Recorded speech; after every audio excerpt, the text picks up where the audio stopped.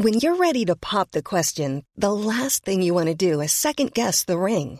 At BlueNile.com, you can design a one-of-a-kind ring with the ease and convenience of shopping online. Choose your diamond and setting. When you find the one, you'll get it delivered right to your door. Go to BlueNile.com and use promo code LISTEN to get $50 off your purchase of $500 or more. That's code LISTEN at BlueNile.com for $50 off your purchase. BlueNile.com, code LISTEN. Hey, I'm Ryan Reynolds. At Mint Mobile, we like to do the opposite of what Big Wireless does. They charge you a lot, we charge you a little. So naturally, when they announced they'd be raising their prices due to inflation, we decided to deflate our prices due to not hating you.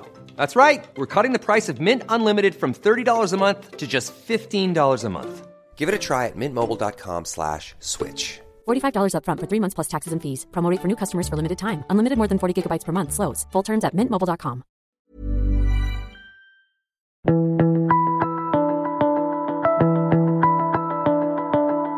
Hello and welcome to The Mentor. I'm Mark Boris. Now, when Quentin Nolan, that's our next guest, was 22 years of age, all he wanted was a way to get down to the snow to snowboard, so he started driving coaches down to the snow from Sydney, and he'd have a few guests. After seeing a gap in the market in the ski tourism industry, he came up with his own business, a business called Liquid Snow. That tailors today customers' ski and snowboard holidays and experiences for both groups and individuals to resorts all around Japan, Canada, New Zealand and Australia, but largely Japan. Now, you're going to find in this interview how he came up with the concept of Japan through a chance exchange student meeting when he was a kid that his mum organised. It's pretty mad. So fast forward from 15 years of age to 2008 when Quentin took his first group of 45 people over to the Japanese village of Hakuba. He fell in love with Japan, he fell in love with Hakuba in particular, and decided to focus his business on the ski fields right there. 13 years later, Liquid Snow is now on track to turn over $14 million in revenue. He takes around 10,000 tourists a year to Japan. He now owns his own portfolio of hotels worth more than $50 million. He's only 35 years of age. He's smashed it out of the park and he's doing what he loves. I want to ask Quentin how his experience as a child helped shape his entrepreneurial mindset, his sense of adventure, his curiosity about an exotic place called Japan. Why is Japan the natural choice for his growth in his company? How patience and perseverance were key to his success, and the sort of influence that a parent can have on a kid. Where did his single mum raising her 3 children have an influence on how Quentin took risks, went on an adventure, and created this fantastic business, doing what he loves? So let's get into it. Quentin Nolan, welcome to The Mentor. Thank you, Mark. Nice to be here. How old are you, mate? Mate, I'm 35. 35 years of age, so you're a young fella, but you've been in it for a long time. I have. I actually started my business when I was 22, so pretty fresh out of uni, and got straight into it. Well, I guess you organise tour groups, either for individuals or groups of people, to Japan. Correct. Would that be right? Yep, that'd be right. Taking them into all those things and all those riches and indulgences that Japan offers.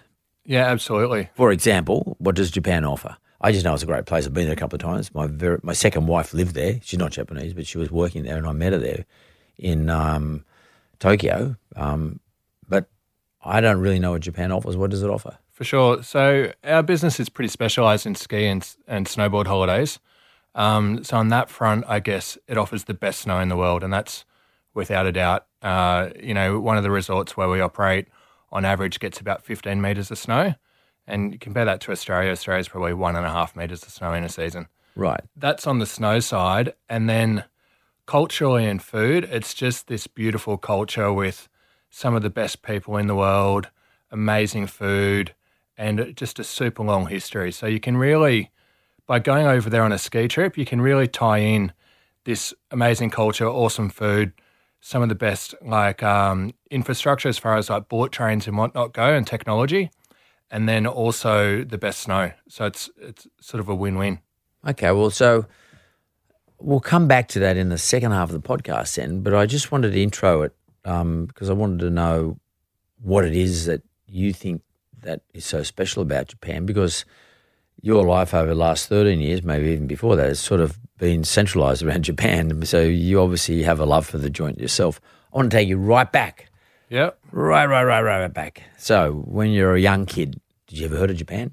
I had heard of Japan, but I hadn't been to Japan. What did you think about it? Like, I mean, Like it had when you were, always, say, 15, what were you thinking to yourself? it was always somewhere I wanted to go. Why? So just because I guess the cultural differences and something so different to Australia. Who introduced you to cultural differences? Like, mate, when I was 15, where you grow up? Where'd you grow up?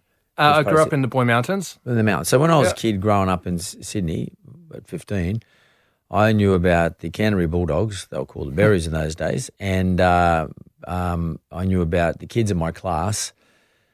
And I'm going back a generation before you, of course. We didn't have them as much television or as much. We had no digital environment. But, fuck, we never heard of Japan. And I remember my auntie who worked for Qantas, my mum's sister who worked for Qantas, brought back a postcard or sent us a postcard from Hong Kong, and I saw this photograph of all these fancy lights and colour, etc.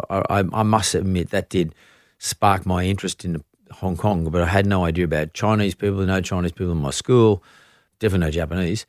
So how the fuck did you get your head around when you were a young fellow about Japan at 15? I mean, unless it's a generational thing, can you explain it to me? I mean, when I was a teenager, so we did have a Japanese exchange student come and stay at our house. Oh, wow. And so that was definitely a Whose bit of an idea was that? eye-opener. That was my mum's idea. So she kind of brought someone in to kind of show us a different culture, I guess. Wow, okay. So that's what I'm trying to get to, because like my parents weren't that adventurous, I guess, in those days. I mean, my whole family was an exchange student. My dad come from Greece, so like, I mean, we had Greeks everywhere.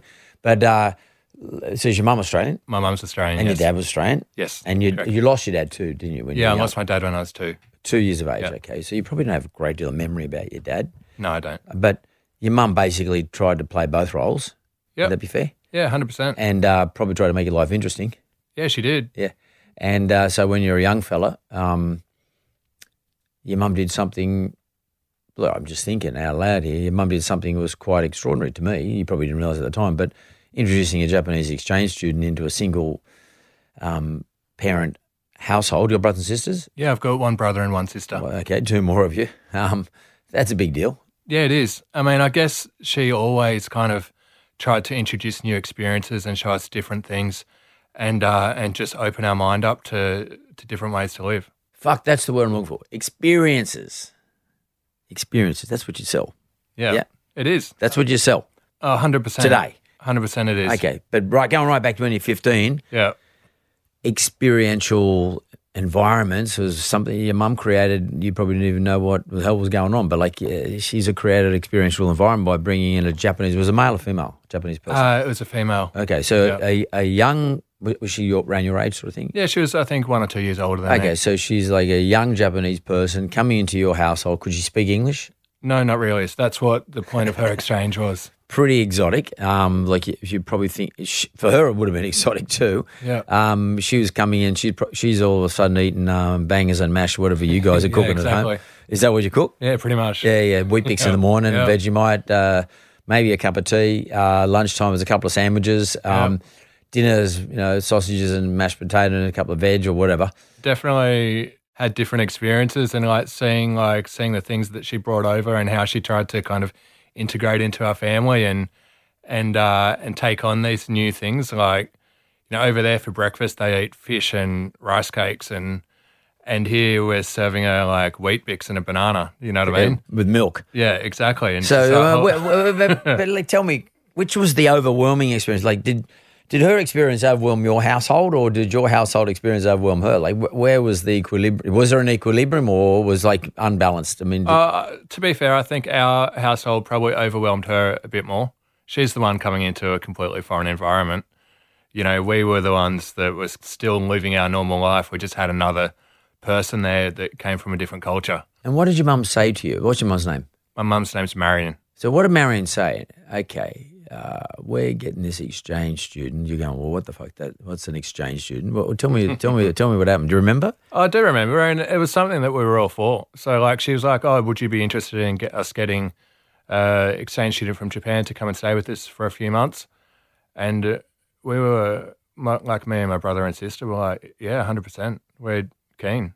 We want to like get someone new. It learn something was sort of different. exciting. Yeah, it was very exciting. Because that type of thing, to me anyway, sets people's thought patterns apart from others, and does, in my mind anyway, opens up adventure, and opportunity comes with adventure in your mind. Yep. Like, in other words, a young person's mind is open up to adventure, and it's up to them to take on the adventure, but nonetheless, it opens their mind to adventure. It creates a totally different outlook towards life. So your thought processes are different. They're more creative to some extent. It allows you to also to have the confidence to have a crack because you know a little bit about it. So Yeah, for sure. Is that your start of interest in Japan, do you think? I think that was my start of interest in Japan. And what happened? And then I guess on the business side, more of my kind of love of snowboarding and the snow created an opportunity to tie those two together. So where did you get a love of snowboarding from? Who introduced you to snowboarding? Well, on a school ski trip. So also when I was around kind of 15, went on my first trip. And then the following year, my mum took me and my brother over to New Zealand, and we did that again. And then after I'd kind of finished university, it was something that I wanted to follow a bit more. So 20 years ago, your mum went to, you go Queenstown? Where'd you Yeah, go? Queenstown, yeah. Queenstown, okay. Like today it's popular, but 20 years ago it wasn't popular. 20 years ago your mum said, let's go to Queenstown. Yeah. You know, so your mum sounds like she's a bit of a superstar to me. Good on you, me Marion. too. I'm serious. Like, she's raised you on her own. Did she raise you on her own, or did she remarry, or what? No, on our own. Okay, so she raised you on her own. Obviously worked hard Yeah, very hard. to keep the dollars coming in the door, to somehow manage to get you over to Queenstown 20 years ago. That's a big deal. Pretty much opened the door up for you. So, like, the old story, she gave you a strong footing but wings at the same time. That's pretty cool. And so you combine these two things, you know, your love of an exotic place. Because, to be honest, 20 years ago, Japan was exotic. Oh, I think it still is exotic. Still is exotic. Yeah. It really is, because it's held on to its culture. Yeah. Relatively speaking, from what I can see, is relatively culture strict. Oh, very much so. I think more than most countries in the world. I think it was only like 50 or 60 years ago that they kind of opened up to foreigners.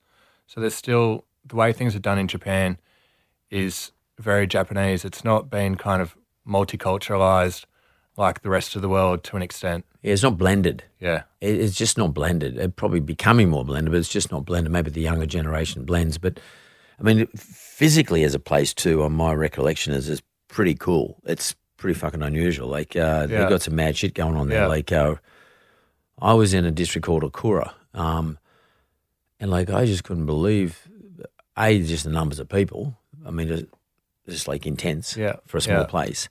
The way you travel from airports to cities, and the way you get around town, and the way people dress. Yeah, for sure. And the way people walk. Yeah. The shops. Yeah. It's pretty cool. So you got this little itch. I love snowboarding. I love the snow. Yeah. I really love the Japanese culture. Yep, 100%. And all of a sudden what you do at uni?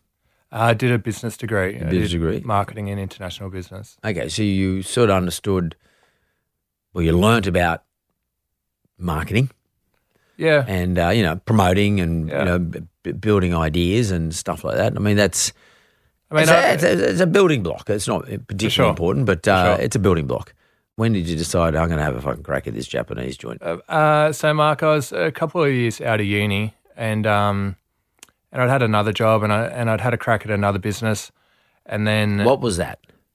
So the other business at the time, I was working for IKEA in Sydney when they were opening up their first big store in Homebush, and that business was very different. It was I guess it was a property advertising business. So they kind of came up with the concept of putting a screen board in big shopping centres and selling space on that board to all the local real estate agents. So I bought this franchise, like it cost 30 or 40 grand. Oh, you bought a franchise? Bought a franchise. It was like 30 or 40K. How old were you? I was 21 or 20 or 21.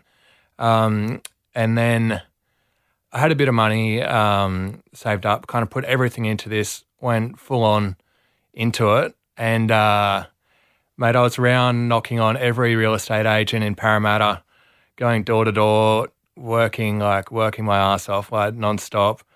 And I couldn't get one sale onto this thing. I'd put everything I had into it, And then it got down to the day before I had to sign the lease with Westfields. And at that point, I was like, well, I could probably make through 1 month or 2 months of rent without losing all my money. But after that, like, I'm going to be fucked. And I love it. and at 20 years old, like, Westfields is a big company. And it's not something that I kind of saw it from the perspective. It's not something that I want to like cause a bad relationship with that could affect me down the track, because I was always had a bit of a business inkling and always going to go in that direction. So I pulled out of it pretty much a day before I was signing the lease, and then following that, I was a bit more like, oh well, just go back and go and do something I love, and that's where the kind of snow side came into it. Did you sit down and think about that? Did you say, well, I'm going to go back and do something I love, and I love snowboarding, I love the snow, I love Japan. Did you put the two together? I mean, what was the moment? I mean, I guess I did think about it. It wasn't like I had a brainstorming session or anything. It was just like I'd always wanted to run my own business. I'd always had that inkling, and then when this didn't work out, I've got a bit of a resilient kind of personality, and I moved on pretty quickly. I'm pretty good to give 100%. If it doesn't work on, like not to go back and go, oh shit, like this didn't work out, I've lost all my money, I better go and get a safe career. Yeah, I felt like I was young and I could do and that's something that my mum had also shown me, that we could kind of do whatever we wanted. And she'd shown that through the way she dealt with her life and, and the way she brought up me and my brother and sister. Did she talk to you about that? Did she talk to you about that, or do you think you just saw that? I think probably both. Like I definitely saw it without a doubt. Were you consciously aware of it, or just subconsciously saw it so it becomes part of your DNA? Yeah, probably more so just became part of my DNA. So I guess, yeah, after that franchise failed, that it was only around for like 6 weeks or so. A quick way to lose money when you're 20 years old. After that, me and a mate actually started Liquid Snow Tours together. So he had more of a surfing side. That's where Liquid came from. And then I was more on the snow side. And we were like, well, we want to go to the snow. And Nick wanted to go surfing. So we're like, okay, sweet, we'll start this business. We'll organise some buses from Sydney, pick up like backpackers or uni students, what have you, go down on a Friday night, stay in Jindabyne, drive it up and down each day, take everyone out on the... Are you going to drive the bus yourself? Yeah, I was driving the bus. And what about premises? Where's everyone to stay? We'd book out a lodge down in Jindabyne, and we'd find kind of the cheapest one we could, and then bring them back on a Sunday night, get back into Sydney, sort of 1 a.m. People can go back to school or go back to being a backpacker or whatever they're doing for the rest of the week. So we started doing that, and that was good fun. We didn't make much money doing it, but it was good fun.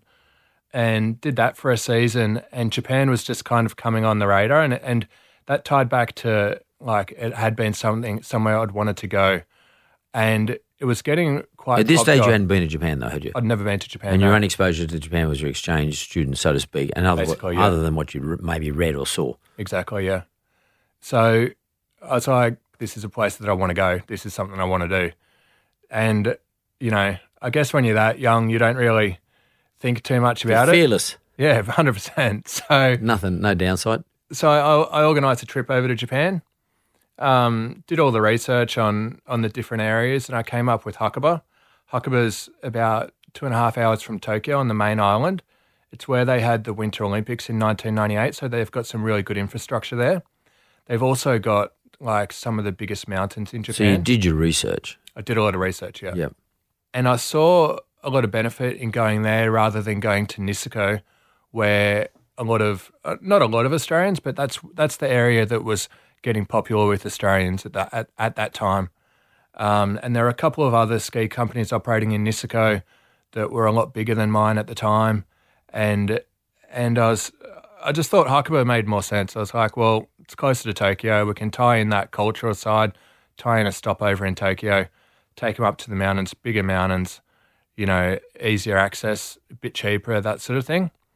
And so we put on a trip. We ended up booking. Initially, I was going to take about 20 people, but I ended up and still to this day, I don't say no to sales. And so I ended up taking 45. and I was their tour guide. Everyone was older than me. And so everything was organised as far as like the buses and the accommodation and lift tickets and ski hire and all that side of it. But I'd never been to Japan. So it's like, shit, I better get over there and better like do a crash course in learning about this country and learning about the resorts and whatnot. So my intention was to go over there a week before the trip started, but for whatever reason, I only got there like a day before. So I went straight up to the resort, learned as much as I could, rushed back to Tokyo, picked up the group, had a kind of charter bus waiting to take them up to the mountains. And then, like I told everybody at the time, I was like, look, this is my first time in Japan too. We're in the same boat. They had a great trip. I've still got customers that went on that trip that are coming back now 14 years later. And that's kind of where it started. You just said a couple of really important things. I mean, it does help that you're in a place like Japan where logistically everything works really well. I mean, they're an extraordinarily well-organised country. Absolutely. So you were safe in that regard. It's not a bad place to take a risk in that regard. Yeah. But what's interesting, but you've just told me, is a couple of things. You were driven by your urge and your love of something. So, you love something, it's really easy to do it. And it's really easy to, if you fuck it up, to do it again and just to keep doing it properly. Yeah. So you had a love of something. That's the first thing. The second thing is you did do your research. So you picked a place that was different where everyone else is going based on some research, and you actually were able to build something up unique, because clearly what you're trying to do is not just give them a ski resort holiday, but equally was to give them a cultural experience. So that's why being close to Japan, Tokyo, I think is really important.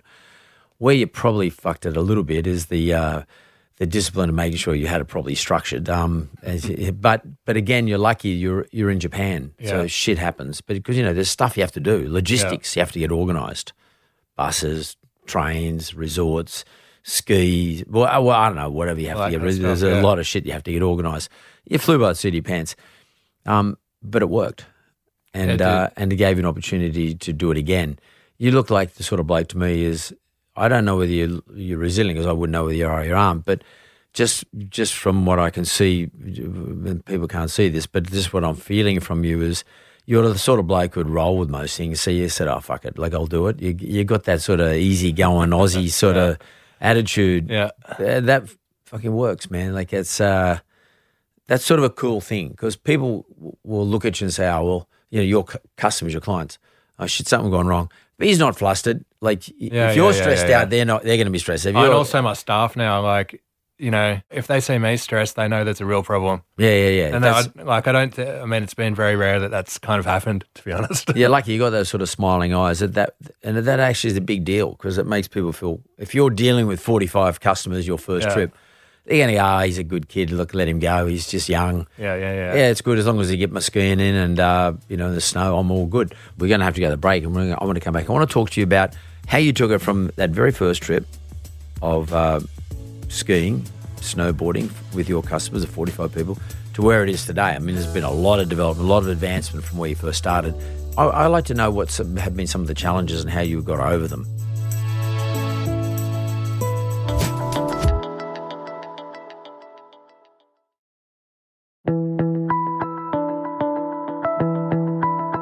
I'm back here with Quentin, and we're talking about his business, and what we have established is that, to be frank with you, he sort of was flying by the seat of his pants when he took his first 45 customers, I don't know what you call them, customers or guests or clients, I don't know, to Japan. What was the name of the joint you took them to? Hakuba. Obviously, I don't know much about skiing, but in Japan especially. But you took them to Hakuba. It all worked out okay, notwithstanding the fact you only got there the day before and to do your first reconnaissance of the joint. Yeah. If you look at today, where you are today, where your business is today, what do you put down your current success to? Is it just time and just getting things right over that 14-year period?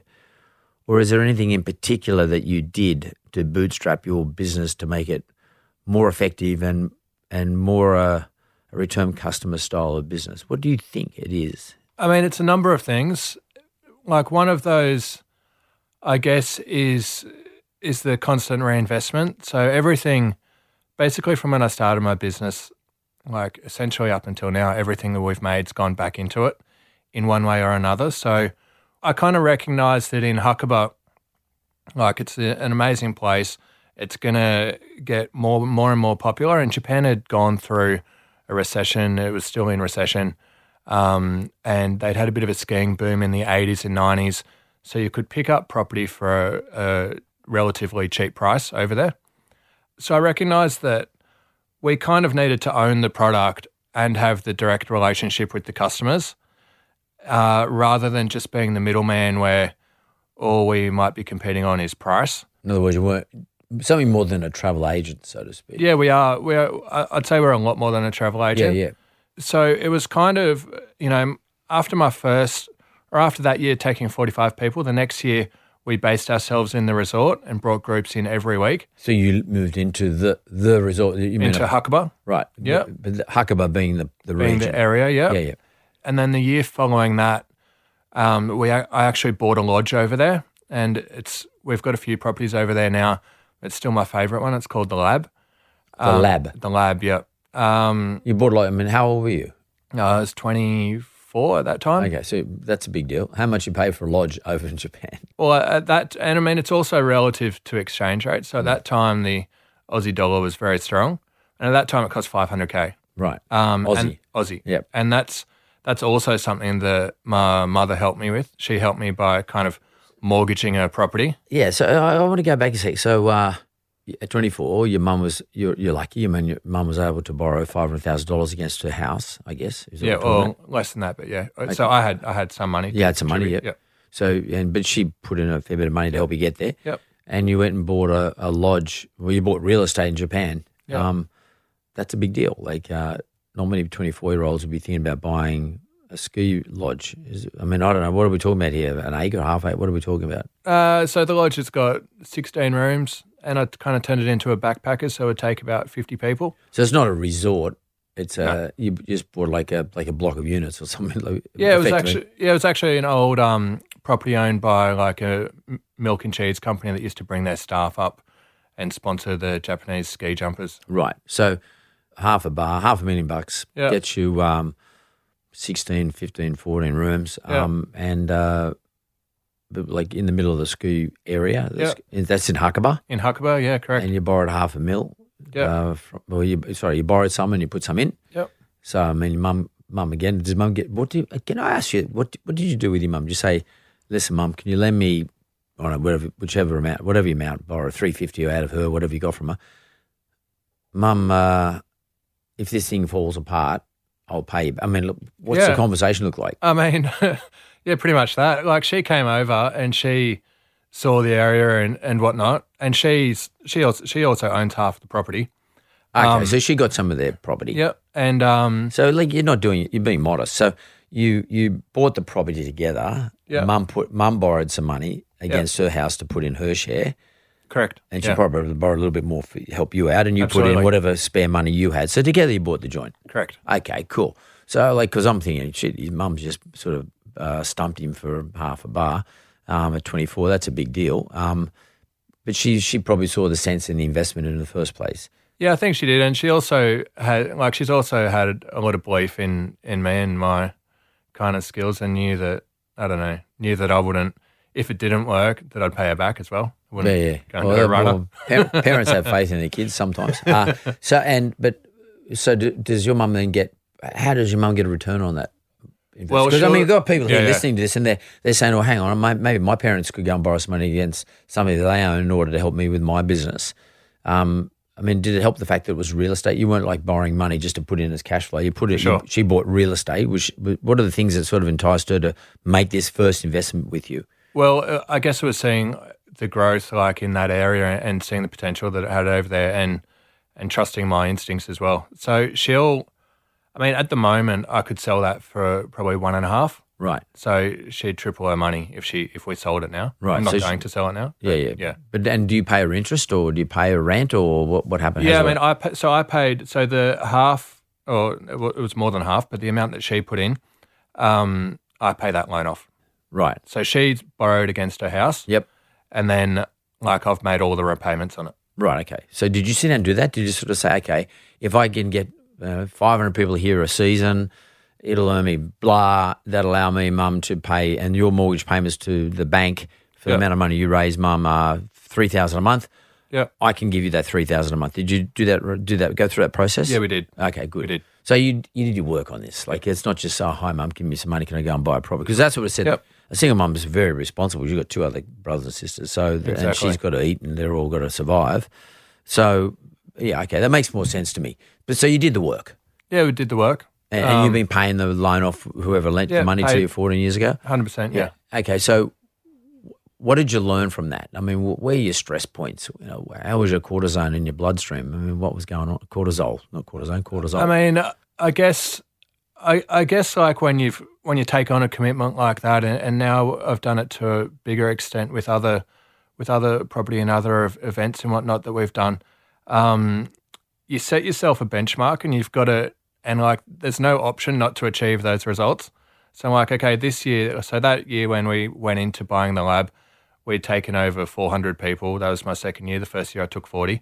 And then I was like, well, I've got to kind of grow the business. So I've got to, double or triple it again to pay back that, but then also keep growing the way that I wanted to grow.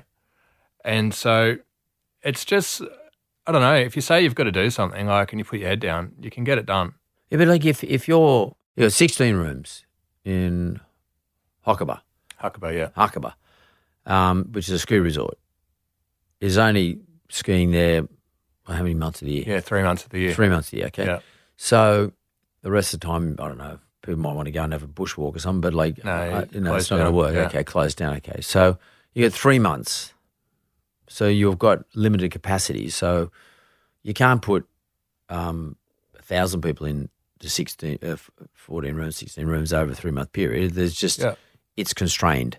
It is. So you can't grow, by definition, you can't grow beyond where you can grow. There's a capacity. Yeah. So with that one property, there's a capacity issue. But so what did you do about that? But we and still to this day, I send a lot more customers to other properties other than our own ones. Right. So we book all the resorts in Hokkaba and a lot of the other ski areas in Japan. And on that side, something that's been really important is giving the customer the best option for them. So not saying, well, I've got back then especially when I was 24 or whatever, going, well, I've got this place called the Lab. It's a real fun kind of party vibe. Good if you're 25 years old and want to come over, have a beer at night, go out snowboarding the next day. I'll put a family in there with 3 young kids. And that's been important to us from the beginning, is really looking after our customer experience and making sure the most important thing is that experience that they get when they're over there, and that we're not compromising that by using one of our properties when there'd be a better alternative for them. And so that's, I guess, on that capacity side, we've really opened it up now. There's probably about 4,000 or 5,000 beds in Hokkaba. So in that one resort, that's where we're limited. 4,000 or 5,000 means actual 4,000 or 5,000 room beds, or is there 4,000 or 5,000 bed nights? Beds. Beds. Yeah. Right. So there's enough supply to grow and to continue to grow. And then Hokkaba's also not the only resort we operate to. So we operate to all the main ski resorts in Japan. So there's still a lot of opportunity over there as far as that kind of growth goes. We're not limited by the supply of accommodation. Right. So you don't have you've got headroom in terms of meeting the demand. I want to talk to you in a minute about how you generate demand. Yeah. But I want to ask you a question. You keep saying the word experience, and I think it's a perfect word in this podcast. If I asked you, what business is Liquid Snow in? I mean, what is your business? Our business is offering people an amazing snow and cultural experience. Yeah, so it's experiential. It's the very thing that your mum exposed you to. Yeah, it's when funny you were that 15. I'd never kind of looped it back, which is why I wanted to do that, because and you're spot on. Your purpose, your business purpose. Everyone calls it your why, but your why, to use popular language. And I hate the word vernacular, but okay, it is vernacular. Your why, your purpose is to offer an experience and then to deliver the experience. Yeah. The experience of Japanese culture and the thrill of snowboarding and skiing, etc. Yeah, exactly. The thrill. I mean, is it about, I'm not a skier, right, or a snowboarder. Can I ask you this? Is it about thrills? I mean, what is it? Is it about adrenaline? What are we talking about here? When it comes to snowboarding and skiing, what do you think it is? I mean, what have you drilled down it to being? Yeah, I mean, it's a combination of thrills, adrenaline, like nature, being outside. And just an activity. I mean, I've got a wife and a little boy, and I can't go and sit on a beach for a week, and there's a lot of people similar to that. And you come over on a ski holiday, especially with kids. The kids learn a new experience. Like, you have fun on the mountain. You get back at the end of the day, they're buggered. They'll go to bed, have a couple of glasses of wine, and hit the sack. Like, it's more of for me, it's a lot more complete than going and sitting on a beach and drinking pina coladas. Yeah. So, I mean, if I could just sort of drill down a little bit further into it, what is the reward center in your brain rewarding you for? So, because it is satisfying. So, Yeah. but that's sort of chemically based. I mean, parts of our brain, it could be the hippocampus. I don't know which drugs have been pushed into your brain. But what is the reward center rewarding you for? Is it exercise reward? In other words, it's the feeling we get after we exercise. Is it that, or is it the reward of seeing nature? In other words, openness and being emotionally rewarded for what we see in nature, or is it the adrenaline reward that we get? The rush. Yeah, so I think all of them. I think for people on a trip, it's all three of those. For me personally, when I'm over in Japan, and I spend the winters there each year, actually moving over there full time this year, pending the current situation. But for me personally, I try and meet as many of our clients as I can in the resort, and it's seeing them coming back from a day going, that was the best snow of my life. I've enjoyed this trip so much, and seeing that happiness on their face and them, really enjoying their holiday, and what's better than that? So now you know what the purpose is because you're actually physically experiencing it. So in other words, that's the best way to do a survey. And that's the best way to do your research about the experience, the purpose that you're offering. How do you build that into your messaging? So when you're messaging, so we talked about you can meet the demand. I did say I want to come back to saying how do you generate the demand? For sure. So how do you send the message of the experience that you're effectively providing into building demand? I mean, what platforms do you use, and sort of how do you do it? I mean, we do a lot with video, especially on social media. Yep. And then also So you use social media platforms? Yeah, we do. Yeah. Which ones are we talking about now? Basically Facebook and Instagram. Yep. And so what's your Instagram handle, for example? At Liquid Snow Tours. At Liquid Snow Tours. Yeah. Okay. And are we talking about narrative, or are we talking about visuals or videos? Videos. So that's, I guess, to show, you can show a lot more through a video than a picture or some text. And that's what initially captures someone's attention. And then when they come to us, all my staff go and spend the winters in Japan each year. And they're all very passionate about skiing and snowboarding and the Alps over there and the culture and everything else. And so I guess it's multi-leveled. So we can draw someone in through that video or through some amazing images or whatever it is. And then when they're talking to one of my staff and they're talking to someone who lives that life, they spend their winters there, they know about the properties, they know about the best restaurants to go to, what to do at nighttime, day trips, all that side of it, then the customer feels it's a lot more enticing, I guess, than just reading it in a brochure or going onto a OTA and booking a hotel somewhere where you don't really know what you're going to get. That's just really important. I mean, because the people listening to this, we often hear about, and I often talk about, and we hear about it as well, the importance of understanding why you're doing something. In other words, what's the customer's real purpose of dealing with you? It's not your purpose. Your purpose is to fulfill their purpose.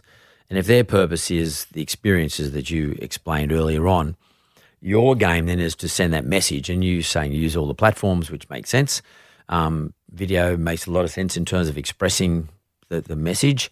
But I think what's really important that you hit on is critical that anybody's listening to this, that when it comes to messaging, it doesn't stop at the Instagram and all the pretty pictures and the videos. No. The messaging has got to come through at every single level. You said multi-leveled or multi-layered, I think you said, but I would want to put it another way. it's every level. Every part of your business must speak to this message. Yeah, and absolutely. So how do you get your staff, how do you recruit people and retain people within your business who get it? Like, what do you do? Do you hold PD days? I mean, what do you do? Yeah, I mean, it's like definitely finding the right staff is a challenge, I think, in every business. But through, like, the snow industry is quite small, and through personal connections and relationships and whatnot, we've got a lot of our staff. How many people are you talking about? So full-time at Liquid Snow Tours, there's 12. Yep. And then I've got another company, Huckabee Hotel Group, that's got 10 full-time staff. Right. And then in the winter in Japan, we've got about 150 staff. Are they Japanese or No, they're a combination of Japanese and Australian. Yep. It's more the full-time staff at Liquid that then come over to Japan and we can offer that experience. So first we can show the videos, show the experience, show them what they're going to get. Second, they talk to a consultant who kind of lives that life and spends the winters over there, so can give them the first-hand knowledge that's going to be best for their kind of circumstances. And then when they come on their trip, quite often they'll meet the person who booked their trip. They might even go out skiing with them, and they'll have that extra experience in the resort where we do some other services. So like we'll do guiding for them 4 days a week where we'll show them around 4 of the different ski resorts. We'll do like a welcome night at one of our bars and just try and build more of a personal relationship there. So that, yeah, I guess so you can follow all the way through, and then they finish that journey, and even if they're going to go somewhere else next year, they tell all their friends about it. And that's how we've sort of grown over the last decade. What would you say to people who are they're not building the same sort of business as you, but they're building businesses which have experiences involved in them? In terms of, I mean, I guess it's universal how you understand the messaging, but what would you say to them in terms of recruiting people and recruiting the right people, more importantly, but educating your own people as to how to sell the message or how to transfer the message or how to convey the message? What would you say to them? I mean, like, it's not just find the right people, but your whole industry, but what are you doing with them to infect them with the learnings and the messaging that you know about? For sure. How do you do that? I mean, what would you say to everybody? Like, I guess there's probably two sides to your question. And on the recruiting side, for me, I think it's a lot better to recruit someone based on their attitude rather than their skill set, because you can always teach someone how to book a holiday or how to use a reservation system or how to book flights or whatever it is, but you can't change someone's attitude. And so finding somebody that gels within our company culture, has that right attitude, whether that's through people that have worked for me seasonally in Japan, they come and work full-time in the office after that, or whether it's through interviews or whatnot, or like other connections. That's one side on the recruiting side. And then to show them, to enable them to convey that message of the snow and to convey that to a client that might be on the phone or via email or whatever it is, that's where immersing them in the environment over there. And that's not a cheap exercise. Like totally. Sending all your staff to Japan for 3 months and accommodation and everything else, that's an investment in itself.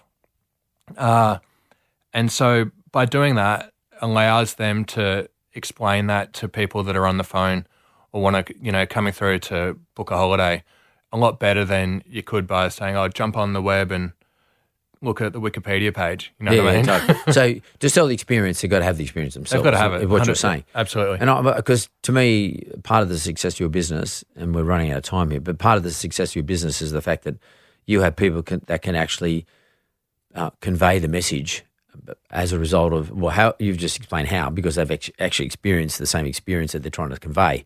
But they can convey the messaging, and the messaging comes from you understanding the purpose of your business, which happens to be the purpose of your clients, your customers. And that goes right back to your very early days about, your mum sort of exposing you to various experiences. Yeah, I guess at this time of year we'd love to talk about coronavirus, but I'm not going to talk about it and how does it affect ski fields, and because to be honest with you, I don't really think that's any part of your story. I mean, it's another hiccup. Yep. It's going to occur in your journey, and you'll deal with it, and it'll be what it'll be. You can't solve it, Yeah, exactly. It's going to hit you. It's going to hit you. If it doesn't, it doesn't. I hope it doesn't. And those people who wanted to go this year, who won't go this year, well, they'll want to go more next year. Next year, exactly. Totally. And you just have to learn how to scale your business back a little bit so it doesn't hurt too much in a financial sense. Yep. I always give everyone an opportunity to ask me one question. So, because I've been asking all the questions. So, what question you got for me? So, Mark, I guess now, like over the last kind of 14 years, we've grown a lot, and I've got myself involved with other like properties and whatnot, and I'm sort of at a point at 35 where I feel like I'm just at the start. I'm at the beginning, and I've got all these opportunities now because I've made a bit of money and I've got lots of ideas and lots of new things that I want to do. But trying to tie that back at the same time as having, you know, like a young boy and a wife, and how do you manage to follow all your business goals and desires, I guess, but then manage that time-wise as well with a kind of young family? Can I ask you, what did your mum do when she was raising you and she had to work and she had to raise your brother and your sister and you, and without any assistance, really, like a partner in that terms? What did your mum do in terms of sharing her time? How did she do it? I mean, she did what she had to do. So There's my answer. Yeah, exactly. What's your goal? Fair enough. What's your goal? Where do you want to be in 10 years? Do you say, if I'm doing 4,000 beds a year now, I want to do 8,000 10 years? What is your number goal? Do you have a number goal? Sure. Well, my goal, I guess, is more on the property side, so more developing. So we're looking at developing, partnering with some people to develop like some 5-star hotels and whatnot, and really taking that property side to another level. Okay, so I would say to you, Quentin, Nolan, I would say to you, work out where you want to be in 5 years and 10 years, and in hard terms. Like, I want to have 10 properties or 4 properties or 1,000 beds, and I want to fill, like, what are your hard numbers? 5 years, 10 years, right? Sure, yeah. Then the next thing you do what your mum did. You do what you have to do. You do what you have to do and get on with it. Just get on with it. Don't fucking think about it, right? Just get on with it. Explain to your wife, explain to your child, and even though is it he or she? It's a little boy, yeah. A little boy, he might not understand. Keep bringing him through. Take him on the journey with you. Yeah. And do what you have to do. Do what your mum did. It's worked for you so far. And I'll bring him to Japan and show him that culture and give him those experiences. Mate, he's going to have the ride of his life. Yeah. No, all right, you could do nothing and you say, oh shit, I've got to put more time. I've got to go to kindergarten and like he'll be brought up like every other kid, and he won't have the rich experiences of what he's about to be exposed to. I reckon it's probably having those rich experiences, because to be honest with you, it stood by you, didn't it? Oh, I did. Having those rich experiences. You can give even more rich experiences than the mum was able to give to you. For sure. That's your obligation to pay it forward. And it's just number one. It. Yeah. Manage it 100%. Backfill. Move forward. Yeah. Make a mistake. Oh, shit, hang on, better backfill. There's no perfect way to do these things, because if you sit and try and perfect things, which you didn't do when you were 22. When you're 22, you didn't sit and say, how am I going to do this fucking perfectly? You just went and did it, right? Yep. You can do the same thing. If that works, fucking keep it going. I got one last question for you, Quentin. Yep. That young lady who you met when you were, that young lady who was the exchange student, have you ever gone back to say hello to her? We lost contact, unfortunately, but following this podcast, I might try and rekindle something. Yeah, maybe. Find out where she is. Just to say hello. Yeah. Wouldn't it be funny if she was living in the same resort, same area? She could come and work for us. Totally. But what's interesting is just like, it's just that chance meeting that actually, to some extent, forged a pathway for you. It just opened that little door. Yeah.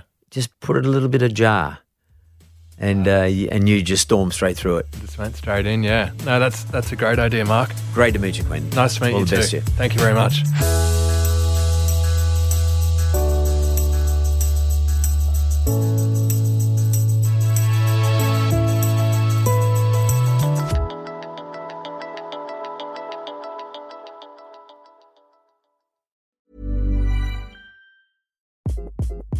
Hi, this is Craig Robinson from Ways to Win, and support for this podcast comes from Invesco QQQ, the official ETF of the NCAA. Invesco QQQ is proud to sponsor this episode, and even prouder to provide access to innovation for the last 25 years. Basketball has had innovations over the years, too. We're seeing the game played in new ways every day. Learn more at Invesco.com/QQQ. Let's rethink possibility. Invesco Distributors, Inc.